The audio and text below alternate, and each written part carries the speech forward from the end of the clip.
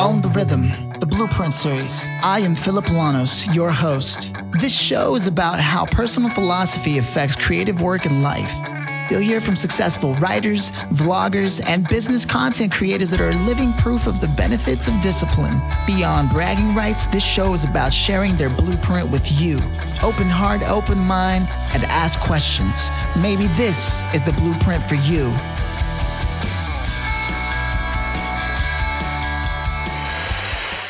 So I want to tell you a little bit about the author and professor that I'm speaking with today. His name is David Kadavy. He's got a top 20 Amazon best-selling book named Design for Hackers, and he's the host of his own podcast named Love Your Work. Now, prior to writing Design for Hackers, David led design at 2 Silicon Valley startups, freelanced for clients such as Odesk, PBWorks, and UserVoice, and launched numerous startups of his own, none of which failed hard enough to be worthy of mention in this bio. David's work has won international awards that only design snobs have ever heard of, and his free email courses have taught over 100,000 people the fundamentals of good design. David's been featured on The Huffington Post, Inc.com, Quartz, The Observer, Upworthy, TechCrunch, Lifehacker, South by Southwest, and TEDx. And now, without further ado, I give to you David Kadavy.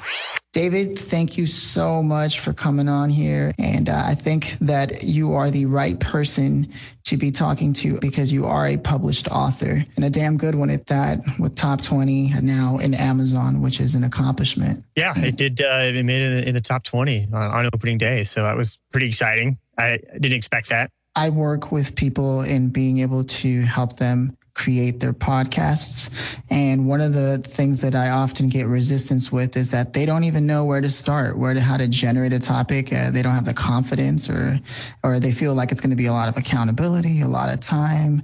And getting past that resistance is something that I know that you've worked on thoroughly for creative work. And I'd love to hear your thoughts on that. Sure. I can use my own podcast as an example. It's in some ways, it's not the best example because I did postpone starting a podcast for maybe 4 years.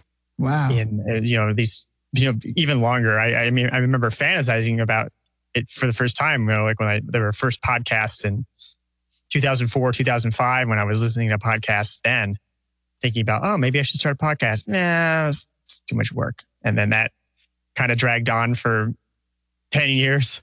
Before I finally started a podcast. But there were mental tricks that I employed to get myself going. So one was I basically decided I was going to start the podcast. And so I sent out an email to somebody who I thought would accept an interview and say, okay, I'm starting a podcast and let's schedule an interview.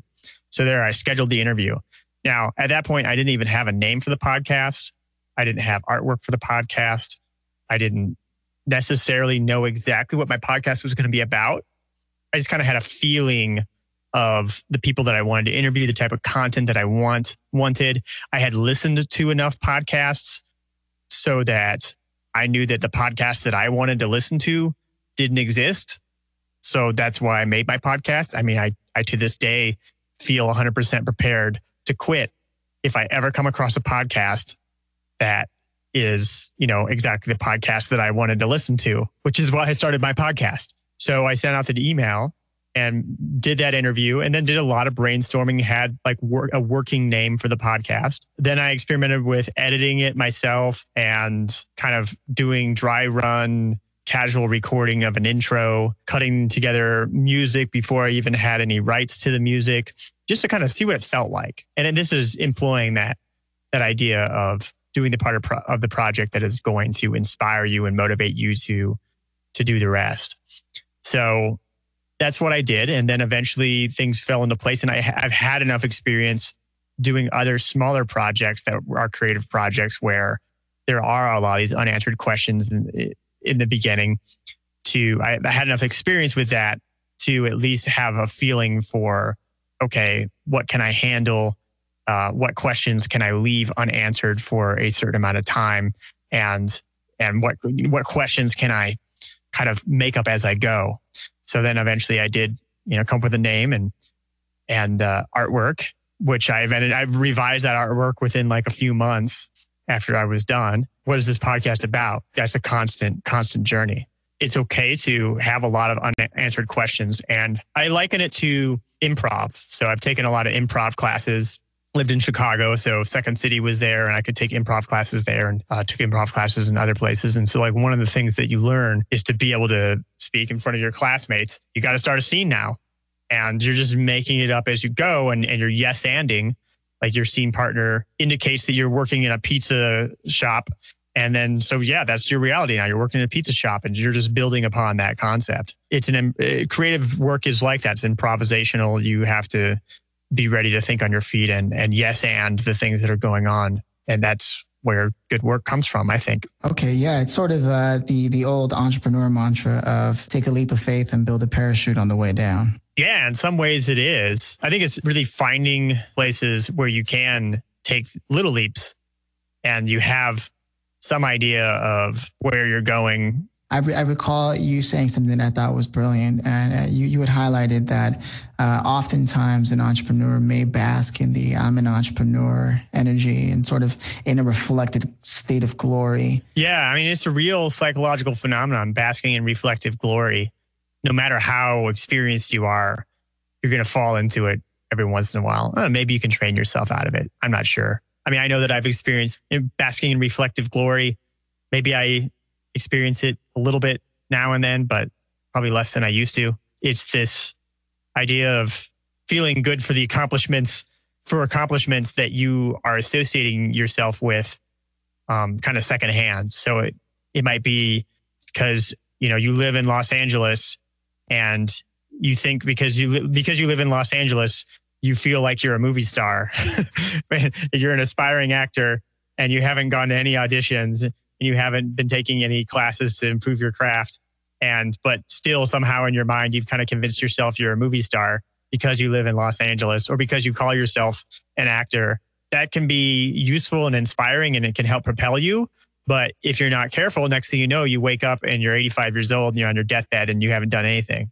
One of the most powerful elements of creativity, which is being able to give and being able to think about the way that you're helping somebody. I actually had a conversation with Seth Godin on my podcast not too long ago, and he was talking about the greatest antidote to fear, and I would say also the greatest antidote to like writer's block or thought leader's block is generosity. If you think about who you're trying to help and what problem they have and what it is that you have that might help them, then it starts to feel pretty selfish if you're like, oh, I can't think of anything or yeah, I'm afraid. It's good to just constantly remind yourself to reconnect with how are you going to help somebody. If you think about, I'm not an expert, it can be a disarming thing to say. Even is to say, yeah, I'm not an expert on this, but here's what I did. I did this and that and the other thing, and here's what happened.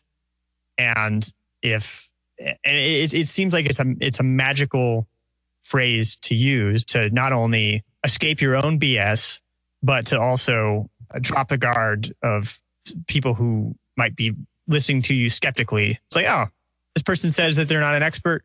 Oh, but those experiences and those observations that this person has are pretty powerful. Like that's good. I just learned something. If I remember correctly, you said self-deception is feeling just fine about not doing what you set out to do as a goal. Yes, I think self-deception, we're constantly self-deceiving. I've really admired the work of Dan Ariely, who is a behavioral scientist that I had the pleasure of working with a little bit. And he's got a great book called The Honest Truth About Dishonesty. And there's just some fascinating studies in there, such as they would give people these sort of, they were number puzzles, pretty easy number puzzles, but they didn't have enough time to possibly finish them. And then they would say, in one condition, they would say, oh, okay, well, when you're done, go to the back of the room, tally up your score and put it in the paper shredder and then pay yourself for the number of answers you got right. And, they compared that with people who they actually did check their scores and stuff. And like, everybody cheated, and they didn't cheat like a lot. Like there's a few people who are kind of psychopathic who say, oh, well, this is a situation where I can cheat and I can get paid the maximum number for getting all the answers right. I'm going to go ahead and take advantage of that. Almost nobody does that. People cheat just a little bit. And the reason they cheat just a little bit is their own self-perception, is that if they cheated a lot, well, then they might feel bad about themselves. They would see themselves as a liar. None of us sees ourselves as a liar. But what probably happened was that there was self-deception going on where maybe they're checking their answers and they're like, that was what I was going to put for that one. Or, I got a late start. I'll give myself an extra couple or something like that. These little sort of white lies that keep you feeling like you're an honest person, but in fact, you're actually cheating a little bit, which is a hard thing for a lot of people to hear, I think. It's hard for me to admit. I don't think I wouldn't have cheated in that study, but the truth is I probably would have. Who knows? Because everybody did. Now, I think that is important and relevant to getting work done, to getting creative work done, especially because creative work is really uncomfortable. You've got this thing that you want to make, but there's always something going on that you could decide, I'm just going to check my email. I'm going to look at Facebook for a little while. I'm kind of feeling under the weather today. I'm not going to write this thing. There's all these different ways that you can self-deceive and prevent yourself from actually doing the work. I really liked a metaphor that you dropped on me. It's like learning to ride a bike with only the neighborhood kids to guide you. I guess we were talking about how the older neighborhood kids who knew how to ride a bike were like, it's easy. You just get up and you just ride. And, you're thinking, how's it even possible? You're just going to fall over, obviously. It doesn't make sense that riding a bike would work. And then one day you eventually get it. And now you've forgotten what it's like to not ride a bike. And so many things like that, when it comes to entrepreneurship, when it comes to creative endeavors, are like that. It's so scary. It's so daunting before you write your first blog post or publish your first podcast episode or write your first book. But once you do it and once it's out there, suddenly your entire relationship with it just changes. It's alive and it's real, and you're on the other side of that scary barrier that there was before. And so now it doesn't seem so scary and daunting like it did before. I know that your new book that you've just finished the first draft for has a secret mission. And I think that it's so relevant to anyone looking to start a podcast. Yeah, I think that's very easy to get distracted, especially in this day where there's just instant access to information all over the world and people are having discussions and arguments about all sorts of different things. And keep in mind that as they're doing that, they're putting money in somebody else's pocket because these platforms are run off of user data and attention and selling advertising and stuff. Not that they're not useful, not that I don't love Facebook and Twitter and all that stuff, but like they want your attention. And there's certain things that are going to get your attention and they're biased towards those things. If you're going to get in an argument with somebody about something, Facebook loves that. You spend more time on Facebook. They can sell more advertising. And because of that, the outlet that creates the information is incentivized to make that information more controversial, more rage-inducing, prod at the ugly parts of humanity to get people to respond and so they can make more money. So if you ignore that, if you're able to ignore some of that and instead concentrate on what you can do with your attention, think of the opportunity cost lost, what you can do with your attention, how you can take your own personality and point of view and experiences and turn them into some piece of art that touches other people and inspires them. That's pretty amazing. I just want to give people the tools necessary to break free of the distractions and make their masterpieces. Which is why I want to be able to give people practical ways to get into it. And obviously, nobody loves to hear the words, it's hard work. So in the name of just getting people started, what is one of the top practical ways you could offer for as an author who's been published and a serial podcaster who's just really put together a nice body of work with the people that you've interviewed? And what's the best way you would say, just step one is this? All right. I think this wraps up into some of the things that we've talked about, Philip. We've talked about self-deception. We've talked about learning and kind of getting on the other side of that barrier and making things real so you can actually respond to them. And then we've talked about what the sort of opportunity costs of of your time and attention concentrating on things other than putting your work out into the world. So I think the number one thing is to choose some kind of a daily deliverable. So you can prevent yourself from self-deceiving. It should be a ridiculously easy daily deliverable. So if you're just starting to write, 1,000 words a day would be the wrong choice, because you might get through 1 day, 2 days, 3 days of 1,000 words a day. But one day you're going to wake up and there's going to be a hole in your sock and, you've got to run to the store right now and buy new socks or something. You're going to make an excuse about why you can't write your 1,000 words. And the truth is because it's painful and it's you just can't handle it anymore. So if you were a beginning writer, I would say 100 words a day. Now, what can you do with 100 words? Like it's so short, but it's so short that it makes it difficult for you to make an excuse. Now, then you pick a time and a time each day, and you do that daily deliverable. One thing you're shipping, you're putting it out on Medium, you're putting it out on a blog. Don't worry about what the blog is called or who you're going to host it with. Just pick. It doesn't matter. Just get it out there. And suddenly you get it out there, and a flip switches in you the first time you ship something. Suddenly you know how to ride the bike, or suddenly it's not as scary as it used to be. You wonder why you needed training wheels before.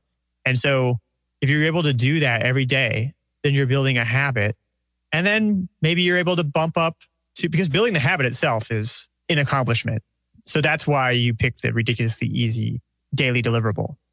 Now, then after a little while, you're able to bump it up. Maybe you're doing 250 words a day or 200 words a day or 150. And then you just keep going and and don't be afraid to repeat yourself. Write the same darn post over again, but just from memory, and you'll probably say it differently and better than you did before. Now you're putting something out there every day. You have a habit, and just by virtue of having that habit, it pushes away some of the distractions and other things that you might have used that time and attention for. And it grows like a crack in a sidewalk, like the Grand Canyon. It just keeps growing. It really does work, because I think there's a great book that a lot of people are familiar with by the name of The 4 Agreements that certainly changed my life at the age of 14 when I first came across it. And it has the first agreement, and you got to ask yourself why it's the first one. It says, be impeccable with your word, which can be interpreted as, keeping your word to yourself first and foremost. And I think that really goes hand in hand with what you're saying. Yeah, and you start small enough that you can be consistent with your own sense of integrity, your own sense of wanting to do what you say you'll do. And that's something that's a skill that you have to build. You don't want to overdo it, because you can burn yourself out. You can punish yourself if you set out too big. Just so everyone's aware, David is one of the rare few people who actually get back to you when you reach out to them. And I think the best way would be Twitter. Yeah, Twitter's great. I'm very active on Twitter at Kadavy, Kadavy. Amazing. And I'll be sure to have that in the show notes too. So David Kadavy, thank you so much for joining me. I really appreciate it. And we'll stay in touch. Thank you, Philip. Thanks for listening. I hope this blueprint will help you own the rhythm in your space. Feel free to subscribe and reach out to me on Instagram and Twitter at Philip Llanos, PhillipLanos. Also, you can visit OwnTheRhythm.com if you want help producing your podcast. Open heart, open mind, and ask questions. Stay tuned for the next blueprint.